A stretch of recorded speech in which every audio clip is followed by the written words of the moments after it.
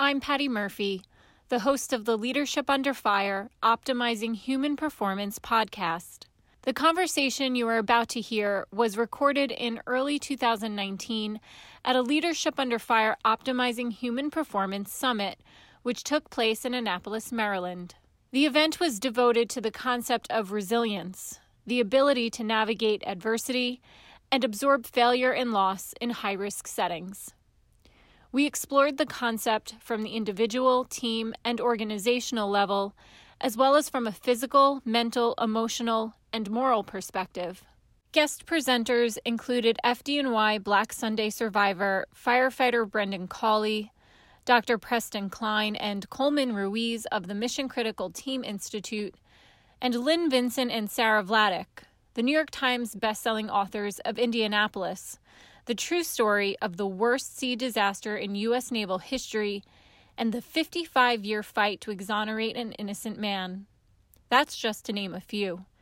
You can hear audio from the entire summit by visiting leadershipunderfire.com. To help listeners gain context for each summit discussion, LUF founder Jason Bresler and I discussed our reflections shortly after the event. So you're about to hear that conversation and then an introduction to Jim Russell, followed by our interview at the summit. Thank you for listening.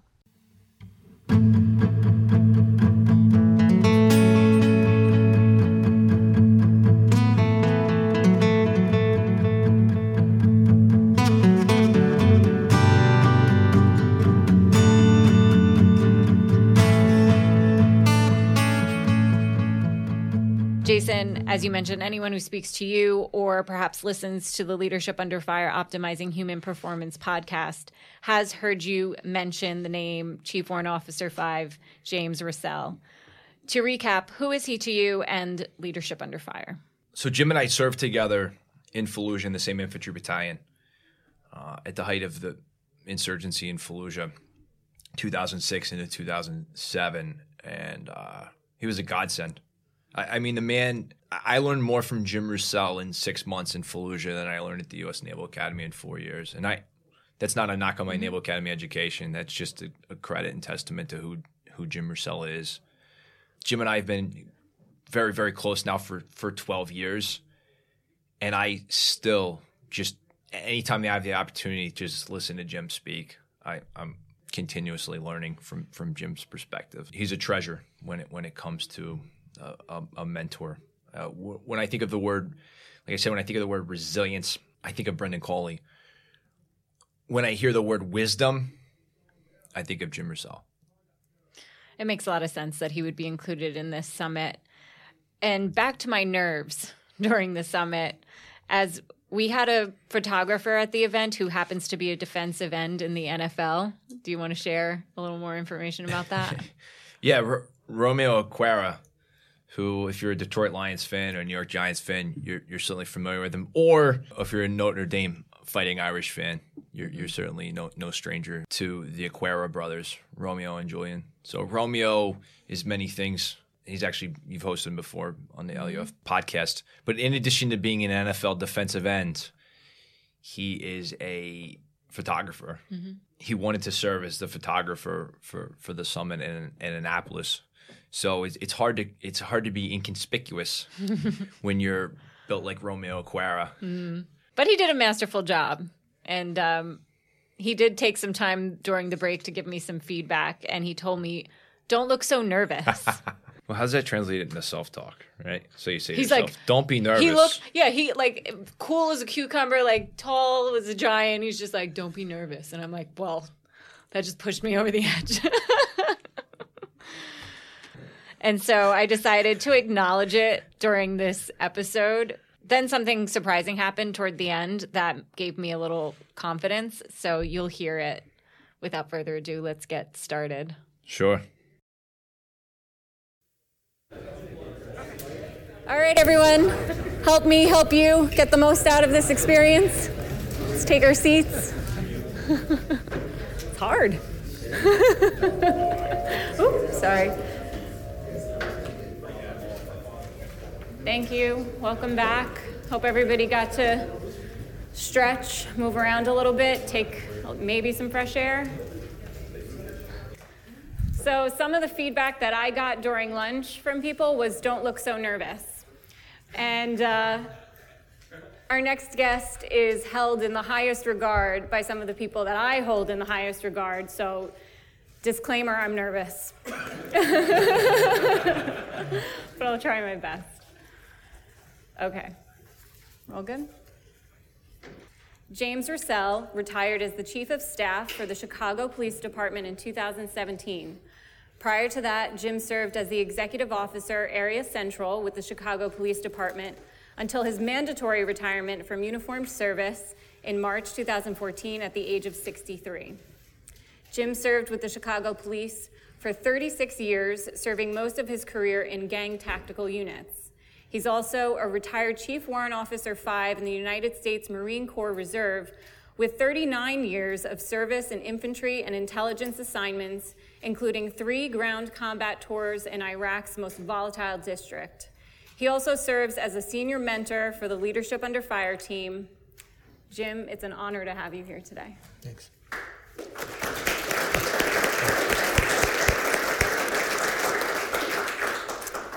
So you've served in a number of important and senior roles, both in the United States Marine Corps and the Chicago Police Department during critical junctures. What's your personal definition of resilience? Well, thanks to today's classes, I have probably a bunch of terms which I didn't have before today to help me to understand that. And I thought some of the answers that came from the room itself were perfect. And so I can't top that. But I think one of the things I'm going to get asked about is about lethal resilience. And that's a little different. And lethal means dead, and that's forever. And so as first responders, we have a unique profession because that's the environment that we work in. And that sort of resiliency is extremely tough. And then I'm going to back it up a little bit more for this definition and say we have to understand that we operate in a civilian environment and there are casualties also. And that's forever. And then we have allies that we work with in the military, and they have casualties. And so those are all numbers that we have to keep in our mind at all times. And when we're talking about resiliency, talking about training and preparation, if we don't understand the scope of the environment that we're dealing with and how catastrophic that is, then we're not doing ourselves or anybody else any good. So I applaud everybody being here. These are really tough questions. We were just talking about that before we got started. And then as the years go on with this Leadership Under Fire, you're getting the finer point on the pencil to understand we as leaders in these different organizations, what can we be doing different and better so we can cope with this? Because quite frankly, if you stumble into these situations and you haven't done any preparation, planning, training, it's going to make it even worse. It'll take you even longer to respond from it. And quite frankly, in my years of experience, many people don't. They really don't. They just quit. They just shut down because they weren't prepared. They'll tell you straight out, I never thought it would be like this. And then we've done something wrong by allowing them to be in this Pollyanna kind of frame of mind. One thing we were talking about before we got started was organizations. So what is your, how do you think resilience impacts organizations as large as the Marines and the Chicago Police Department, organizations consistently navigating and managing risk in its many forms in order to promote security? Yeah, I think across the board, the units that have outstanding leaders that have really put their heart and soul into being prepared get the job done. They accomplish whatever they're supposed to do. And I liked the previous class. It was excellent. Dr. She's still here, but it did a great job talking about the mission. If you haven't taken the time to analyze your mission statement, I mean, really take it apart and look at it, and then cost versus effect, and say in a lethal environment where we're going to be suffering, casualties, how does this mission actually weigh up? And if you say it's not worth it, I mean, it's a good thing to have that conversation before you're in the middle of it. But the mission statement does become like an anchor point for you to go back to and say, this is our mission, we serve and protect, and we have to understand how we go about doing it. And if we do it and we end up killing 3 civilians, I don't think we're actually fulfilling our mission statement. Also in the military, it's locate, close with, and destroy the enemy. It doesn't mean kill everybody. It means destroy their will to do something. If we do this and it breaks our will and we're not capable of doing anything anymore, then they've actually won because we didn't prepare for our job in the first place. I like the fact that you used the word anchor there, given our theme here this weekend. During the course of your careers, you've worked with a considerable number of different leaders and commanders. I want to acknowledge my condolences. You lost someone today who was very impactful to you, Colonel Smith. Were there any others, and if you want to talk a little bit more about him, that had a profound impact on you, and why? Yeah, and so there's a lot of them. I think the whole aspect of mentorship is essential in any organization, that you take the young guys or girls and you give them the time to make mistakes and learn things and ask questions and build upon it with the idea that they're the ones that are really carrying the load. So the whole idea is it's not the top down that really makes it work, it's the bottom up. And if you haven't given them the tools to be able to do it, you're setting them up for failure, your organization up for failure. So 2 little stories that were critical, and I've used them my entire career, was when I made sergeant with the Marines in the fall of 72, and we went and celebrated in Thailand, getting those 3 stripes. And so we went out drinking, and I'm having a great time, and that's all I'm thinking about, how lucky I am. And Master Sergeant came over to me and sat down, and he said, congratulated me, and he said, you know what those stripes mean? How do I know? And so he says, this isn't my first time over here. I was here a few years earlier. He said I was a staff sergeant. I was in charge of the security around the MAF headquarters. And he was in charge. He had the cooks and the drivers. He had administrative people, the techs, the bandsmen, and he had the perimeter with him. And he was doing what he was supposed to do, putting machine guns, lanes of fire, OPs, LPs. And a warrant officer who was in charge of those people came to him and yelled at him because they were working all day long as their jobs as mechs and techs and cooks. And he says, you get them out playing grunt all night long, and you're killing them, and they can't do it, and you've got to stop doing this. And he said, this is a job they gave me to do. I only know one way to do it. So he goes, listen, if you keep this up, I'm going to write you up, and we'll take some stripes away from you. A few weeks later, they were overrun with tears running down his face. He told me to name every single person killed, how they were killed, and where. I was sober. I forgot everything about my party, and I understood the concept of responsibility. You're responsible or you live with the guilt at every level. So to his credit, he ended up retiring as a sergeant major with the 1st Marine Division. A very impressive man. And for him to be able, this is 40 some years ago, and it's still, I can remember it, that clear when he told me exactly what my responsibility was as a sergeant. The other thing is the phrase, do the right thing.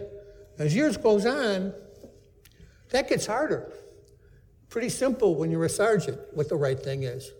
But as you're moving yourself up in the chain of command, doing the right thing gets tougher and tougher. But as long as you have that as a fallback position of your understanding, what you need to be doing, because that's your number one responsibility, is to do the right thing. It's not making sure everybody comes home. It's not solving the other things that, whatever the administrative thing in the moment. It's do the right thing. So you've got to find a system of understanding to put it in the context so that you know what it is. So you don't live with the guilt of not doing the right thing and having a bunch of casualties that you have to deal with for the rest of your life. So I thought it was a great advice for a guy at his first step, and so that was a critical one. Second one, 15 years later, I'm working for a lieutenant colonel. By then, I'm a warrant officer, and I think I'm pretty sharp. And He tells me that he finds my work to be marginally acceptable. What? But he had some impeccable credentials. He was a platoon commander at Khe Sanh and Hue. As a company commander, he was with an advisor for the Vietnamese Marines. He was at the Easter Offensive in '72, when they got overrun from North Vietnamese, came across the border. The only time they used tanks. He had the wounded regimental commander on his shoulder, so he was actually commanding this regiment that was fighting, and they actually held him. He called in naval and air fire. As a major, he was a Royal Marine Commando liaison. We only send the very best guys over to command Royal Marine companies. As a lieutenant colonel, he commanded a battalion for 3 years with the 9th Marines. His understanding of the actual aspects of how to do the job, I've never met anybody that was any better than him. So while I'm working for him, he says to me, Jimmy, you want to know the definition of combat ready? Well, this is Yoda. So I get out my book, and I'm going to write this all down. And he said, whoever shows up. I'm laughing. It's like a joke, whoever shows up. You think about that more, he's absolutely right. And for first responders, it's everything. Whoever shows up, it's the first couple of minutes that make the difference. Not the specialized units that's not going to be there for an hour and a half, not the super duper pros that you have that are training someplace else. It's the first responders that are going to be there in 3 to 5 minutes. They're going to make the difference. They're going to carry all the weight. And if they haven't been prepared or trained or led accordingly, you're going to have a disaster, and you're going to have lethal consequences for both civilians and for your first responders. So he said a mouthful with one little, comedic phrase. And once again, you go, well, that's something worth putting in your mind back to think about. That is very profound. To flip the perspective a little bit, you deployed to Iraq on 3 separate occasions where you were a huge advocate for partnering with the local tribes during a time when many of them were adversarial to the U.S. government. My understanding is that you encouraged Marine commanders, leaders, and troops to try to see the conflict through the eyes of the locals, which I'm sure is very difficult. What are some of the lessons about resilience you gained from them, and is there a particular experience where they demonstrated their resilience that's resonating with you? So there's a lot of different points to this, but regardless of the environment, the problem we have across the board is that people think that all the answers are on some computer screen. So they spend all their time looking at the computer screen, whether it's at work or at home, the answers aren't there. For first responders, wherever you're at, what you want to know is out there on the street. Everything you want to know, all those questions you have, the people know. And the more time, I tell people, turn it off, get out of the car, go talk to some people, and you're going to learn something, and regardless. So one of the first operations we did in Iraq, we were going to go do a night operation, and one of the 7-ton trucks flipped over into a canal, and a bunch of Marines spilled into the canal with all their equipment. And the local people came out and jumped into the water and saved them and pulled them out and recovered all their gear. And these guys were ready to shoot everybody in the village because that was their mindset. And they have to go back and say, you're missing the whole point. I don't care where you are in the world, the majority of people are just nice people. They're just trying to make it from day to day. So they were very hopeful, and that started to make people think about things differently.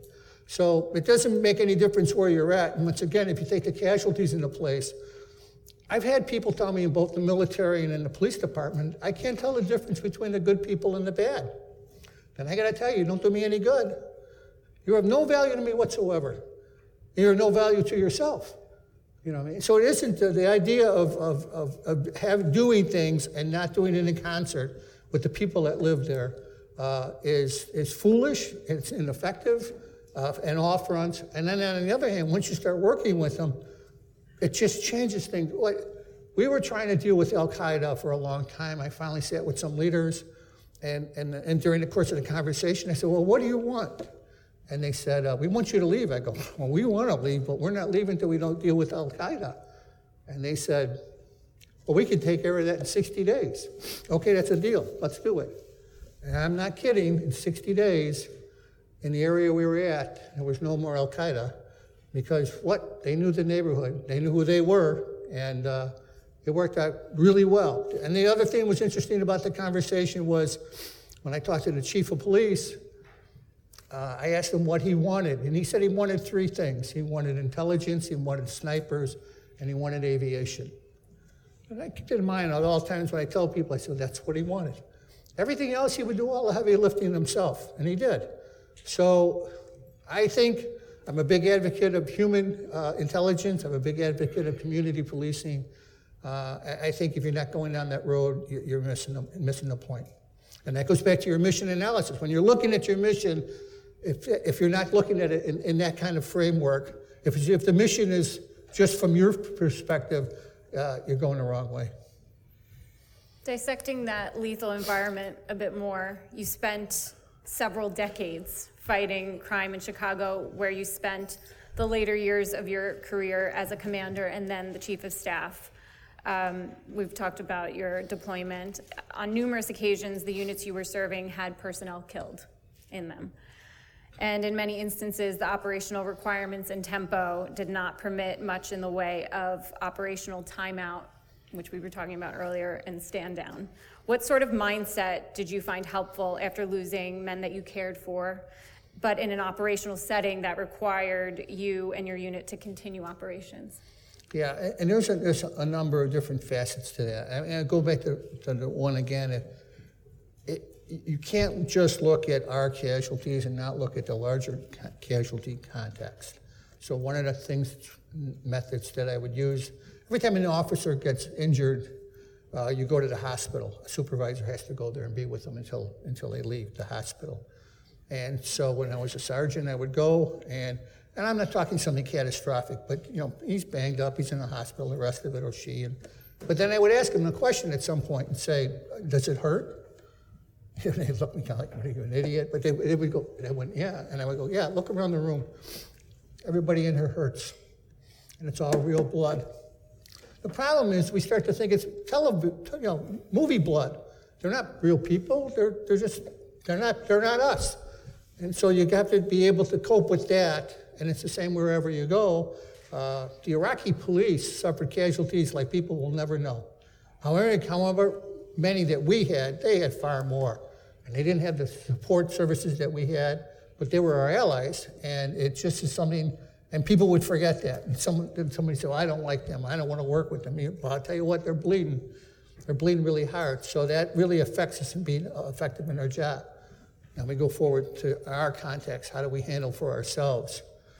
And I think if you've done a good job and you've got good leadership and they've trained well and we're equipped well, it's going to happen. I mean, it's just when you think, some commanders would want to say things like, my goal is not to have any casualties. Well, everybody has that goal, but it's going to happen. And so if you haven't dealt with the fact that you're going to have casualties, then you're going to just crumble under that time. But if you're prepared for it, and the people believe in the mission, and then you go back and you do your after-action report, and you go through, and maybe there are some things that we've done wrong, and then you got to be honest about it. I'm not saying to broil somebody for making a mistake, but realize that this was a procedural error, something that we did that we don't need to do that. But if everyone knows that that's the organizational sentiment for Colonel Mark Smith, the guy who passed away today, he had been fighting cancer for about 8 years. He was a battalion commander when I was there in 04, 05. He did a tremendous job, absolutely tremendous. The morale of the battalion was sky high. We took a ton of casualties, and people wanted to know why the morale was so high. They believed in their leadership. They believed in what they were doing. We were showing real differences on the ground. It was called a triangle of death. I mean, the place was as bad as it could be, but he actually found it good inside in it, find the enemy, locate, close with, and destroy their will to fight, which he did. So to his credit and his memory, I think that's the best thing you can do for him is if you love them, train them hard. If you love them, make sure they've got the right equipment. If you love them, tell them the truth, and that'll make it work. Drawing on your experience, are there any differences between absorbing loss and failure at the team level and then absorbing loss and failure at the organizational level? I think they're similar but different. So Bernard Fall was a writer during Vietnam. He wrote a book called Street Without Joy. It's a definitive book explaining Vietnam. And he actually explained the riddle of counterinsurgencies. And he asked people, how long does it take to train a good sergeant? And the answer is going to vary between 8 and 10 years. How long does it take to kill him? About 10 seconds. How long does it take to replace him? So as an organizational thing, we start realizing, casualties are something that are much harder on an organization than you fathom. So and you have to be able to take that. So it's at the team level, it's really hard. What I found, and the other thing is, I am very pro the millennials or whatever you want to call them, the young people. The thing is, I think they get a bum rap all the time. I don't think we gave them a very good, deck of cards to start with. And I think they've been handling it really well. And then with the military and the police department, when they see these young kids come out, I'm always hearing people complain about them. But all I see is kids who want to do a good job, are trying their heart out. And a lot of times they're not getting the leadership they should be getting, or they're not getting the training that they should be getting. And this is a good place to be kind of talking about that is, so if they're not living up to our expectations, we should probably look in the mirror at ourselves and ask ourselves, what are we doing that isn't resonating with them? So. Does being resilient as a leader at the team level equate to being resilient as a leader at the organizational and strategic level? No. With each step, it gets harder, clearly. And the other thing is, so what I learned with each step, there were more skills that you needed to be able to understand and more aspects of the job. And there's a Peter principle. There's people who are really great at this job, and then you promote them to something else, and it doesn't work out. And then you sit and go, wow, we had such high hopes. We thought they would be great. And a lot of times I would find, if I went back into their background, they missed something coming up. And so they have a blind spot. So, and that blind spot makes them unprepared for this next job. So when I talk to people all the time, and when they get these promotions, I go to a fast place that's got a lot of work to do and learn every aspect of the job. Because a lot of guys, they get this promotion, they go to a sweet spot, and all they're doing is thinking about the next promotion. And you say, you haven't taken the time to learn this job. So the other aspect is, in addition to the mission statement and the leadership, becomes a question of how long does it take to learn a job, whatever that job is. If you haven't put the time in, then you're not going to be able to do it, and you're going to be a failure. And if you, as the leader, don't know how to do the jobs, and that's where I'm saying, as you're moving up, you're actually doing everybody a disservice. You don't understand how any of these mechanisms work. So it's if the new lieutenants on the police department, and I'll say, make sure you go to a fast district that has a lockup, because not every one of them has a lockup. But if you don't have a lockup, you're missing a third of the job, and that's critical aspects. And you're critically responsible for everything that goes on there. But you'll have guys who become a chief, and they've never been a district commander, or they've never been a watch commander. It's like, wow, does anyone wonder why they make such bad decisions? They don't understand it. And the military is the same thing. How often do we go to war? We don't go that often. And so therefore, you've got this huge learning curve. Can we really afford 2 years where everybody does on-the-job training? The answer is no. I mean, that's why reading's so important. We're going to get to that. Yeah. Okay. Before we do, I've heard Jason speak on numerous occasions about your ability to candidly challenge a senior commander, sometimes a very senior commander, particularly when he was committing to a course of action that you felt would be detrimental or maybe one-dimensional in his thinking. Did you have a framework for when you would challenge and when not? Yeah, I think, and trying to put it in the context. So if we're going to do something and it violates some of those basic tenets of the mission statement, and the potential of it is a failure, particularly in the aspect of being lethal across the board for civilians and ourselves, and they haven't actually thought about it. The problem, a lot of people, they want to get an A on the term paper. You know what I mean? They want to get a medal. And boy, those are bad reasons for a boss to be making those kind of decisions. So I had the joy, I like being an intelligence officer, I really enjoyed that job, because my job is to go and tell the boss the truth. Not what he wants to hear, but what he needs to hear. And I think every boss is different. That's what you need to do. So you need to develop that relationship with them on whatever basis is to go and see them and say, like I said, don't spin information, report the facts, and make sure you got it all written out so you get that going for it. So after a while, you go in and your relationship is you come in and say, okay, I want to tell you something that you don't want to hear. It's my responsibility to tell you. So here it is, boom, boom, boom. You can see their face just going like this, their eyes screwing in their head. And then I'd leave, and you'll see about 2 hours later or less, they'll call me back in and say, Jim, thanks a lot.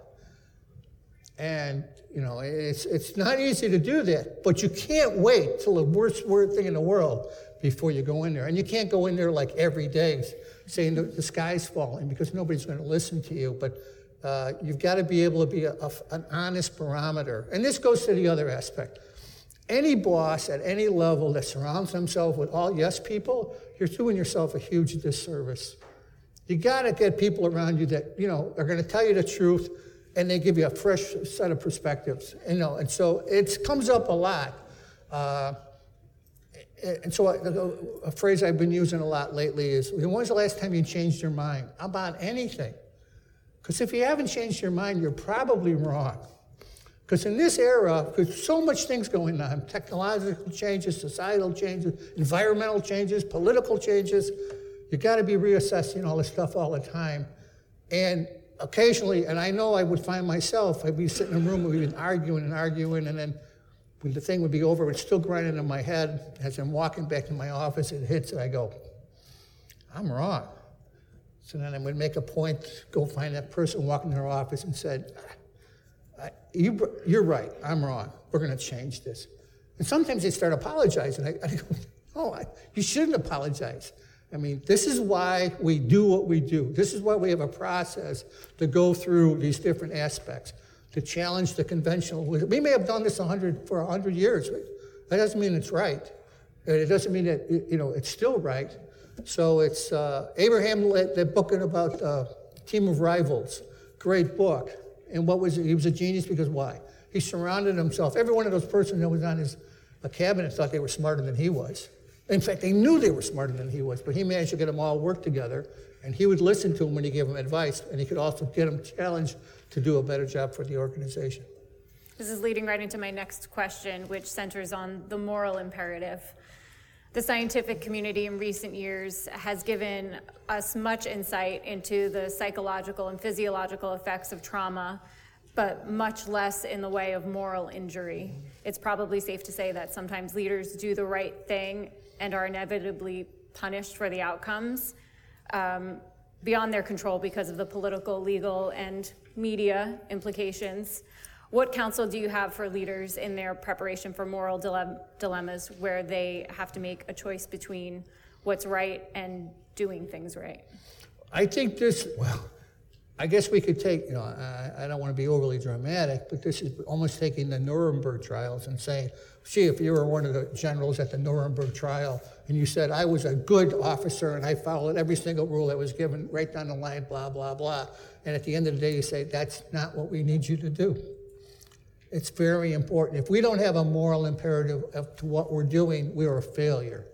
And so and like I said, and then the other thing that goes by doing the right thing. And if you fail in that doing the right thing, I'm telling you, it's a gnaw of guilt. It's like a rat that's in your stomach. It's going to eat you alive. You know what I mean? And especially if you've taken casualties, and you can't balance that out. This is what we did. This was the cost of it, and the reason I did it was because so-and-so wanted to take a bridge because he wanted to write himself up for a Legion of Merit. And I mean, that's a legitimate conversation. It was a bridge, and every time I turned around, they wanted to do a parachute jump to take the bridge. I go, we've had the bridge. I drive over the bridge. I could go see the bridge. Why am I jumping to take a bridge? Because it'll look good in the citation, plus you get another little star on your jump wings. I go, it's ridiculous, you know what I mean? What if, no, we're not going to do that. But that's where people get themselves backwards about what's the mission that we're trying to do, what's the end state, what's the consequences that could be potentially be dealt with. What counsel do you have for leaders who might one day find themselves morally injured after having done what's right?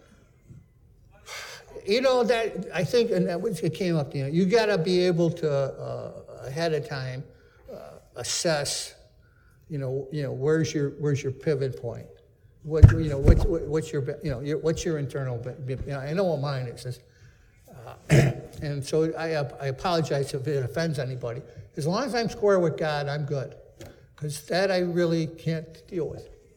And so. You can look at them, and I have had people say, are you afraid of this? I'm not afraid of this or this or this. I'm not afraid of any of that. I am afraid of God.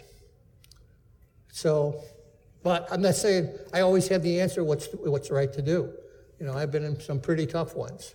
But usually that's for the introspection. You sit there and go, okay, to the old master sergeant, what's the right thing to do here? And I'm going to stick on that one. Now, and then I have to go back and say, so in the political environment, when they come in and tell us they want us to reframe the messaging, I go, what are we reframing? The fact is, 3 people were killed and this would happen. That's the facts. I'm not reframing anything. Now, sometimes they'll say, we'll go down the hallway, I'll have somebody else reframe it.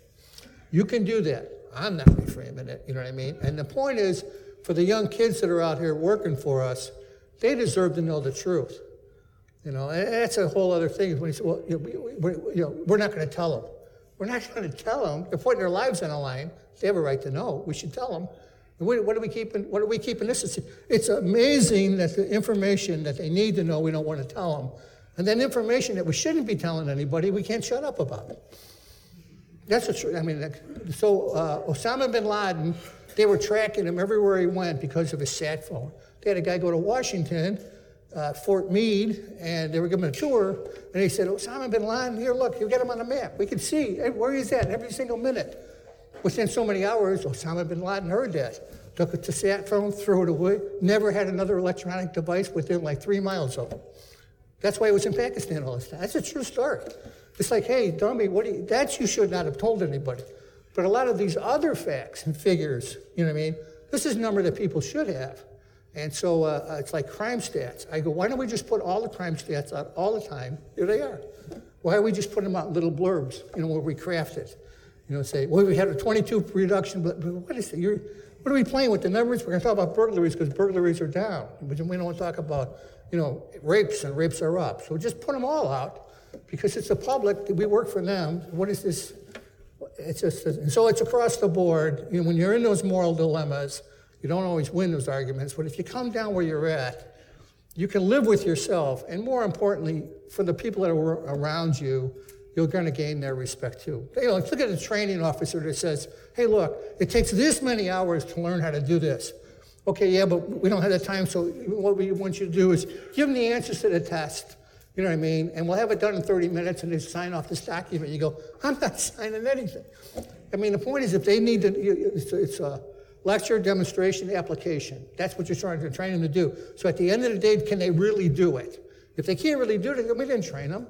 We just set them up for failure. I got a piece of paper. It says they watched a movie today, and that means they've been trained on some really complicated aspect. So all of us have to be there and be ready to push back and go, count it out. I mean, we're not really helping anybody by doing this. We're certainly not helping as first responders in a lethal environment, which I said, and understanding the lethality of the environment we have to talk about. Thank you for that. And I have another tough one for you. Okay. The active shooter threat and instances of mass violence appear to be on the rise in terms of both frequency and resulting carnage. One could argue that the uptick in violence requires leaders in all industries, not just the military, but also in education and in the media. Annapolis Gazette, mass shooting right over here. Not only take physical measures to prevent or mitigate a mass violent attack, but measures centered around the psychological aspects. How do you think those who don't have a tactical, military, or law enforcement background can enhance their psychological resilience? Yeah, that's a great question. And thanks, I like it. It's one of those I like talking about. So it's usually like a group, like let's say right now we're a grammar school or we're a high school and you're the parents and we go to a community meeting and we talk about, which I love doing, when something happens, usually when there's an active shooting incident, then they all want to have meetings. And then you say, okay, let's take this event that occurred right here, the facts from this event, and just template it onto your school. Would it be any different? Would it be better? Would it be worse? That's our start point. And then usually as you're going through that, people start getting involved and they start going, it's one thing to have a plan, but if it's a plan that's just in a nice binder that sits in the principal's office, that's not any good. That's not, it's a plan that the first responders and people in the school are going to respond to in 3, 5, 7 minutes. So when you say an active shooter drill, that means that they're killing people right now. Bam, bam, bam, bam, bam. And every time you hear a bam, somebody's dropping dead. That's what they're doing. And they're doing it at school. Why? It's an easy target. They're kids. You can mow them all down. They don't pick things, and then what do? They either commit suicide or they surrender. So that means it's disgusting. But do we have it? It's happening across the board. And every time you see one of these, one is more upsetting than the other. So it's an aspect that we're living in. So then we need to make ourselves harder targets.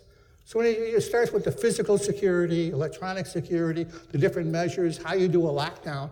And then you get to the point of the lockdown. You say, well, if you're going to do a lockdown, you better have good doors that have locks on them, not doors that just are glass. They'll just come right through the door.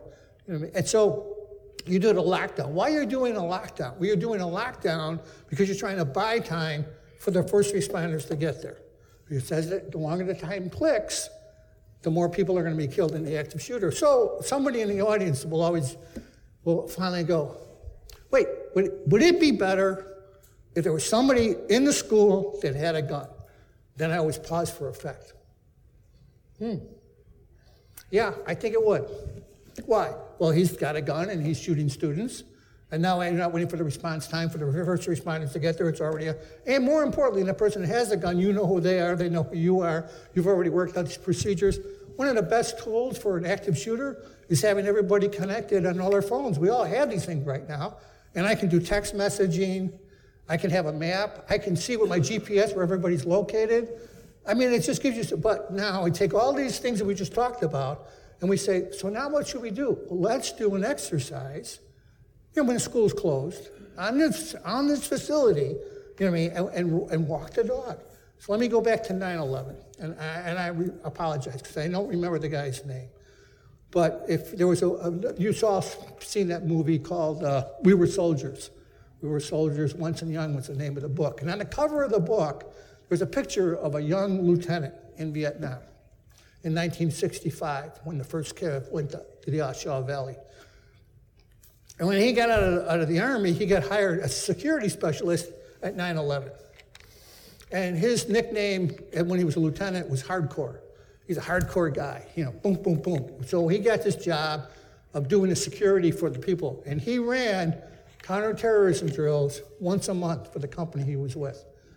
And they practiced, hardening the targets, locking the doors, and evacuating the building every month. When that happened, every single person from that company got out of that building alive. Every single person. Only person that died was him. He went back in to check that everything was clear. And the building came down. All of them. Yes, sir. Thank you. Thank you. I mean, the man's a hero. But why was he a hero? He goes, he did the right thing. What's so important? When is this going to happen? Don't worry about it. We got other things to do. We don't have to practice that. So the whole point is when we're looking at our mission statement, the worst case scenarios, if we're not training for that, we're not doing our job. And so, thanks for that. I'm just saying, there are examples over and over and over when people are stepping up and doing the right thing. It makes a big difference. And hopefully in our organization, it's never going to happen. But the point is, it's going to happen somewhere. And I don't know which one of these exercises, whether it's Las Vegas, or the one down in Florida, or the one in New York. Every day there's another one, and one's more sickening than the other. So we have to deal with this is the environment that we're living. There's a lot of different aspects to it, but we need to make ourselves harder targets. And everybody, once again, if we're not looking at it, including the civilian casualties, which is a huge part of it, then we're not doing our jobs as first responders, being able to provide them the safety and security we're supposed to be doing. I want to talk to you about reading and resilience. Oh, yeah. So I'm all the people. I'm a big reader. I don't read fiction, very little fiction, because nonfiction. Most people write fiction because they can't write the nonfiction, because they can't say things about people in real, about where they really messed up or were evil, or so they write nonfiction. They change the names to protect whatever. And but if you read the nonfiction, it's so much more gritty and real and truthful. And the other part is, as first responders, we don't deal with this stuff all the time. I mean, the first time you're dealing with this whatever environment, you'll probably have to be, if it's through reading, that's good. If you take it to heart and then, once again, template that onto your environment and say, if this were to happen, like, when's the last time we had an incident when it was really cold out or really hot out, when we had flooding or fires or pandemic? I mean, it just goes on and on. You don't know that. You've got to go back to like 1920, 1918 to pull up the pandemic effects, to look at, and I'm telling you, I've been through some of these drills, and it's pretty silly stuff that we're kind of talking about. That's just not going to work. You know what I mean? I think we should be looking at some other aspects to this to do a better job. But only through reading can you become a better professional. Similarly, with the exception of Nathan Bedford Forrest, every single person I know, going back all the way, forever and ever and ever, studied everything they could find. Every book on everything. On the military art. There are no gifted amateurs. And that goes to the thing, so the team leader, yeah, maybe you can get away with that, but as you start working your way up, it's a profession that you've got to make the investments in the reading stuff, because you're just not going to be able to realize that. And then the nice thing is, a lot of times they're completely honest about the mistakes that they made. And when you're looking at that, you make those notes and you say, boy, everything that they did wrong, that's what we're doing. I've got to go to Israel like 3 times. I've got to go to London also to talk about security things. And what I enjoyed about both of them was they were completely forthright about the mistakes they made. They would say, Jim, yeah, we read that same stuff, we tried, we don't do it. And this is why.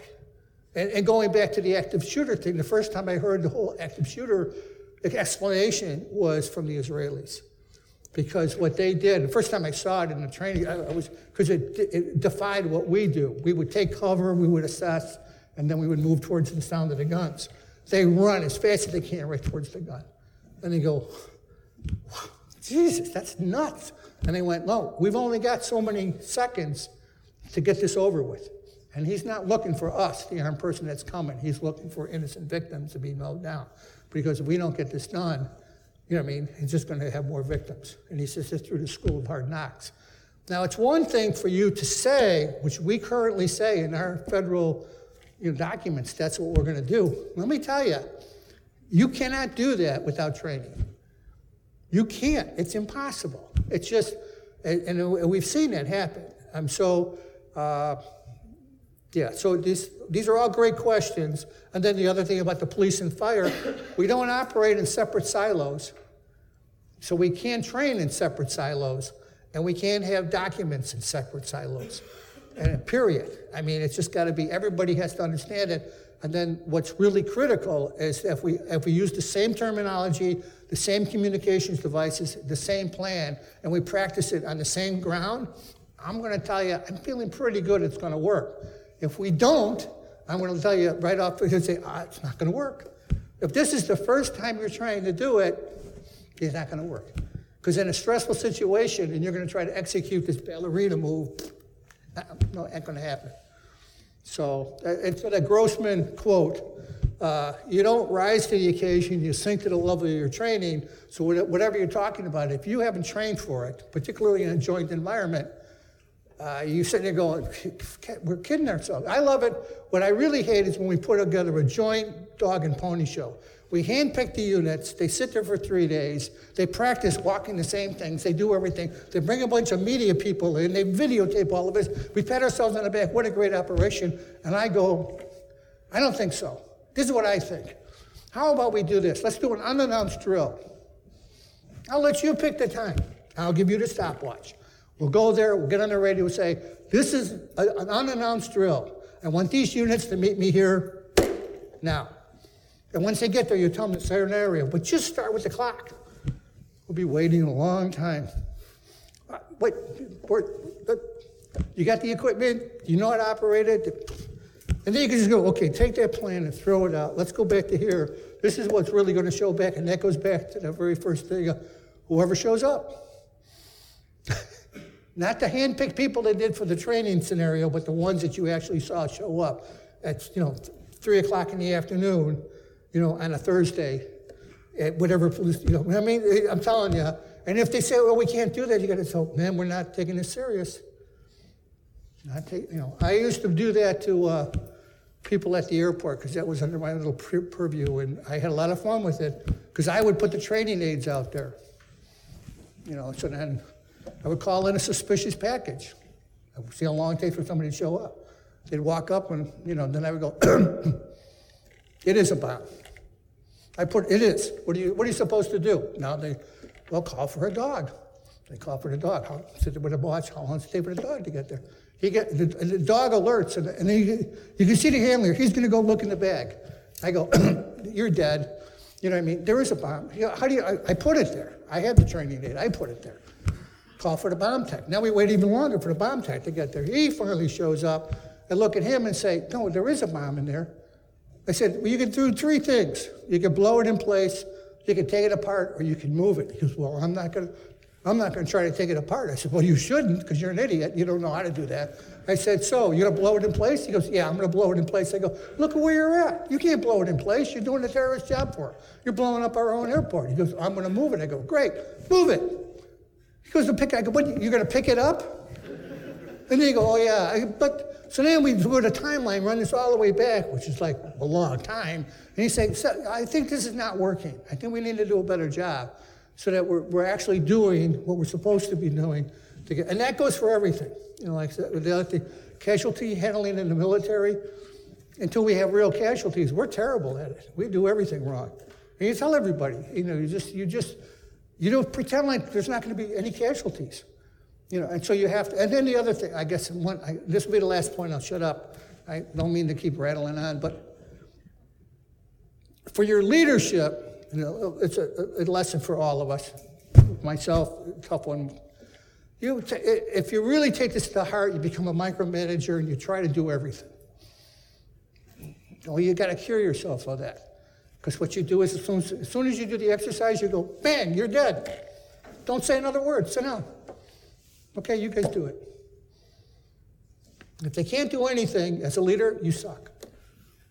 You set them up for failure. Well, you did. You set them up for failure. So you got to be doing that for both yourself and for all but usually your best guys, girls. You know what I mean? Because they're so, and you have to go, and you have to do it to them, and it's hard. You say, no, I just pulled you out. In fact, I'm going to send you away. You can't talk to anybody.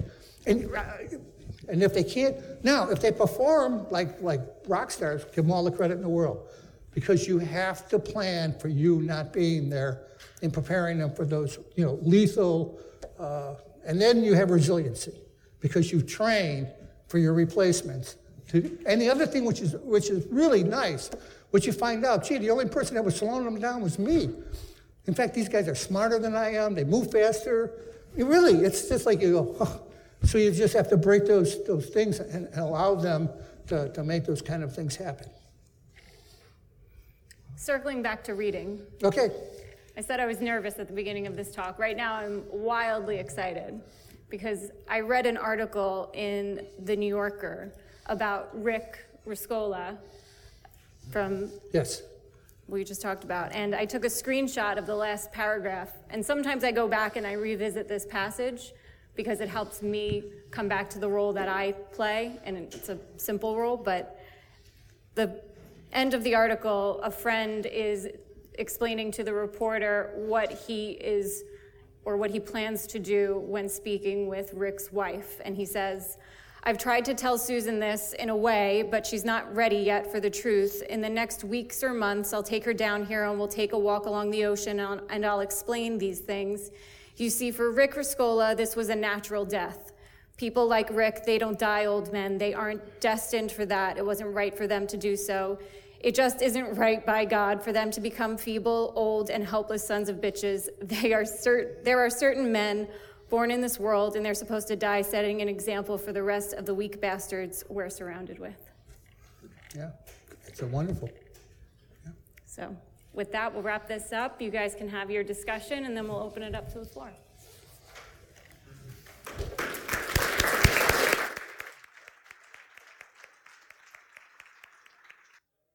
Should I go back?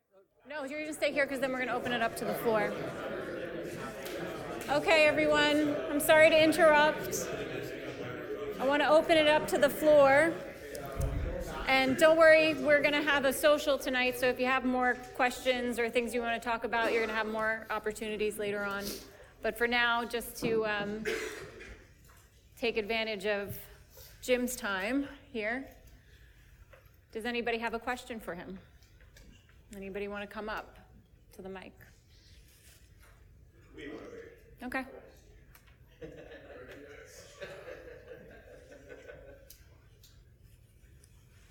Good afternoon, sir. The table as a whole had two questions. The first of which was, the majority of the people in this room right now are statistical outliers, and that we're here, and we have enough invested that we have a vested interest in optimizing human performance. How would you recommend personally engaging your team once we go back to our respective areas? And then a caveat to that would be, if you are not a Chief Warrant Officer 5 and people do not have to listen to you, you're not the top of the totem pole. Yeah.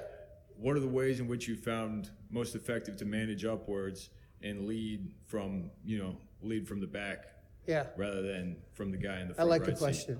Okay. So, first and foremost, whatever level of supervisor you are, is a cool thing. I mean, I was a sergeant for 18 years, so I can talk about being a sergeant. Yeah, sergeant job I got down. And it was always in patrol, and it was always in really tough places. And so all the creative things you can do, you can train your team as a team. We were just talking about that here at the table. So I could train people with no money. And you can't. I mean, if I were to teach people in the military how to do call for fire, I got no money, airplanes, artillery, the rest of it. I could just get a pair of binoculars, a couple of green blankets, some cotton balls, and we could practice call for fire all day long in the roll call room, in their barracks. Doesn't cost anything. I can train everybody to be good at it. So when we finally do get that, they can learn how to do it. I could train procedures as my team in the hallway of the station, or even better, I could set up to hold my team down for a certain amount of time at some location and tape it off for crime scene tape and practice getting out of the vehicles, moving from there, to the doorways, clearing the hallways. I can do active shooter drills with nothing other than my own people, And I'm telling you, is that contagious? We're talking about things being contagious, good attitudes, bad attitudes. That's extremely contagious. We talk about the firehouse. You come back to, after the fire, you're doing your hot wash up, you're doing your after action drill. You make that a formal thing, which as a first line supervisor, I did all the time. And they would all get used to it. The first time I can remember you try to do it with them, they're only listening to you half-hearted. But when they find out you're actually listening to what they're saying and you're writing it down, or I can actually turn them something, and then if they want to expound on it and say, listen, you could go back and you could write something. So I can remember a Marine Corps thing. I give them these little after actions to fill out. I get it back. Somebody took a booger and put it right on it. So then I announced to everybody. I'd like to thank the guy who gave me the booger. They all laughed, but then they knew I was reading them. If you're reading the after actions and you're actually making that work for your team, you'll have the hottest team wherever you're at. And everybody wants to be part of that team. Why? Because they're all included in it, and they're learning how to do stuff. And then when they come and ask you, can we do this, can we do that, almost all the time you have to go back and say, we could do that, but this is what it's going to take, and you're going to have to make an investment. Because they always make it so extreme to the end. We have to have all of this super, $1 million facility, and we have to have this and that. Actually, you don't, and a lot of this equipment that you have already. So you take the time to break it all down. I think I hit it all, but did I miss anything? No, so I think the other thing which I was just talking to a lot of people, I know I talked to Jason about it, is when you're that lower level supervisor, your latitude is this big. And every step, it gets smaller and smaller. And then when you're finally the chief, your latitude is about this big, and your timeline in the job is 2 to 4 years. you're going to almost can't do anything. And a lot of them make the mistake of, I can do anything I want. Technically, no.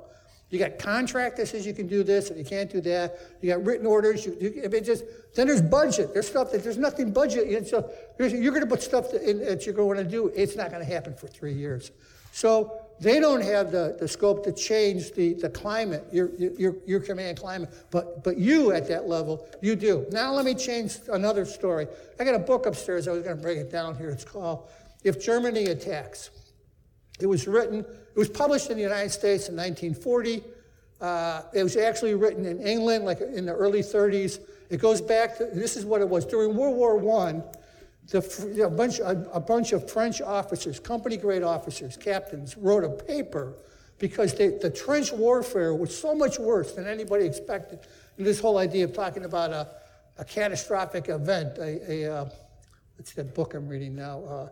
A black swan. I mean, this is a black swan event. They didn't prepare for this. So they're saying they wanted to change the tactics for a deliberate defense. And they wrote this paper. So when the Germans went over and took those lines, they found these papers, they translated it. Their officers started reading it. They said, this is really smart. The French general says, no, we're in charge. We make all the decisions. You're captains, you're idiots, you don't know what you're doing. The Germans, so these young German officers, they write up the same paper and go, this is pretty smart stuff the French are talking about. I think we should do this. The German general in charge, he didn't believe it for 2 more years of casualties. And then it was like, I'm thinking more and more that that's probably some smart stuff. So they created it, and then for this interwar period from World War I to World War II, it's now our doctrine. Most people don't know where it comes from, but that's where it comes from. But it isn't just that. This is a great book because it all lays it all out. But it's for everything. These ideas don't come from top down. They come from bottom up. Bottom up by leaders just like you that are looking at a problem because the people in charge, they don't have the time to do that. Your training institutions, they don't have the time to do it. You're in the field, you're dealing with these things. What you want to do is come up with a way that you incorporate these. This is our SOP for doing this. This is, whatever that is, you start solidifying that, then people you become a go-to guy.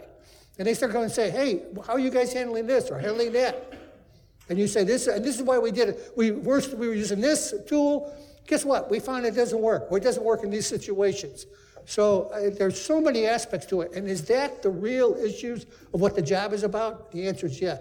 And does that help with your morale? Yeah. And what's great is the coolest thing you can have is when you stop, and have a beer, or you hear your guys talking to the other guys. They go, well, this is how we do it. Well, on our team, we do this. You know what I mean? And I'll tell you the other thing. Radio etiquette. I mean, that's something to talk about every single day. A pilot trains. They can't fly that aircraft if they get their heart rate up. So they got to keep it nice like that. They just can't do it. So they intentionally, the thing is, making that diaphragm in that radio, if you're screaming and swearing and yelling, they know you're screaming and yelling, so they have no idea what you're talking about. The model of professionalism is you're as calm as can be. I mean, it just comes out, and very succinctly you get the message out.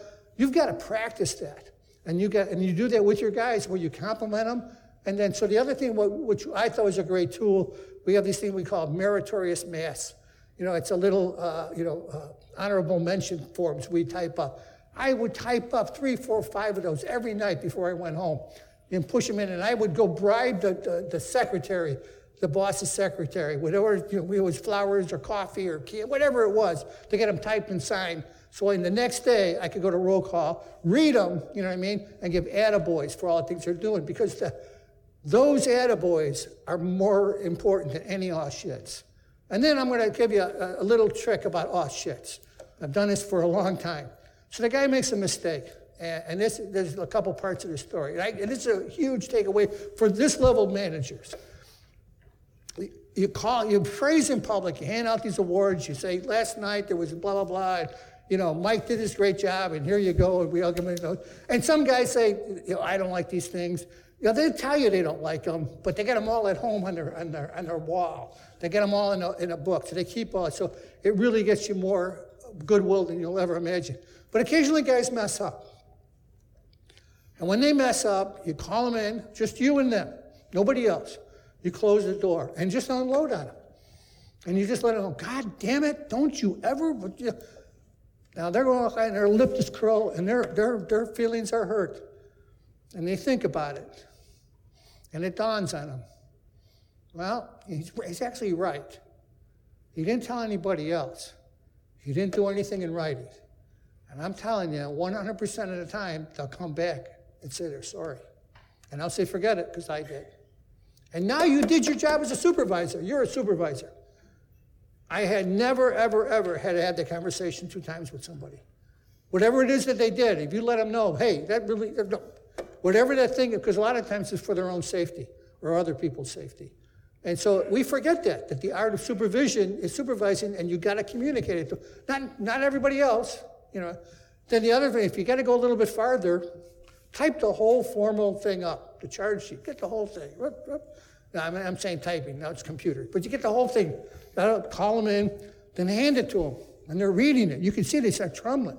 Some of them start tearing up, and then they'll go like this. Do you really have to do this? And you go like this. No. Don't make me have to do it. Same thing. So there's so many aspects. Last story, and I was talking to Jason, I forgot of, and that's I love this story. It's just, I was a company commander, and we're getting, no, actually, I was a company commander, and when I had a kid, and he pissed hot the second time, which means we're going to throw him out of the Marine Corps. Unequivocal, nothing. We're just going through the motions. And the way I would do the office hours is I'd bring everybody in. I bring in the kid, I bring his company commander, the XO, the platoon, the first sergeant, the gunny, the platoon, everybody's there. And this was a good kid. He's a street kid, he's inner city kid, and he screwed up. And he's being honest about, it's all his fault, and he doesn't, And I got a whole room of other people looking at me, shaking their head, going, Jimmy, you have no options. You have no options. All you can do is just sign the paper, and he's done. He is out. And I'm just, it's bothering me. I'm at this, what's the right thing? So finally I looked at him and I went, Franklin, I'm going to do something I got a room full of people telling me I can't do. And I got a room full of people that all stood up for you. And you have to remember, because they're the ones that swung, So I'm not signing this thing. I'm not throwing you out of the Marine Corps. And don't make chumps of these people in this room. 2 weeks later, Saddam Hussein invaded Kuwait. We got called up for the whole time of that year-long deployment. He was the hardest working kid in that unit. Every time I walked past him, I said, that was the best decision I ever made in my life. 25 years later, I went to a reunion. He walked in. He had a Marine Corps shirt on, a Marine Corps hat. He had a job as a technician working for NBC News. He walked up to me and gave me a big hug. I have to tell you, I would have ruined his life. And so a lot of times you got that in your head. These kids will make mistakes. And if you stick up for them, and you should, it goes, whatever, it comes back 1,000-fold. And they all remember that. And when I became a commander, we'd do the same kind of disciplinary thing. I would go to watch on midnights, because a lot of them, they make you come in on days, on your day off, to grieve it. I went, no, I'll go to midnights. So I go to midnights, I call him. It's an old wagon guy. He's got 20, 30 years on the job. He knocked off a rear view mirror backing up in an alley.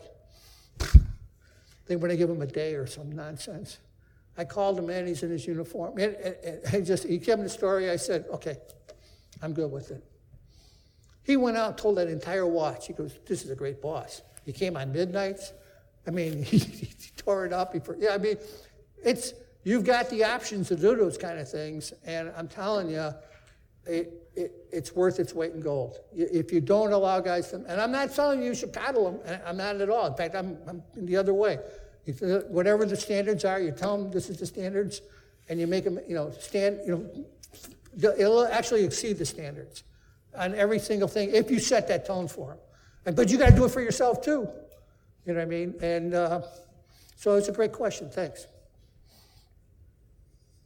Did we have another one? I apologize for talking so much. We have more time to talk, so if we want to wrap it up for today, thank you, everyone. Thank you, Jim, for being so generous with your knowledge and your time.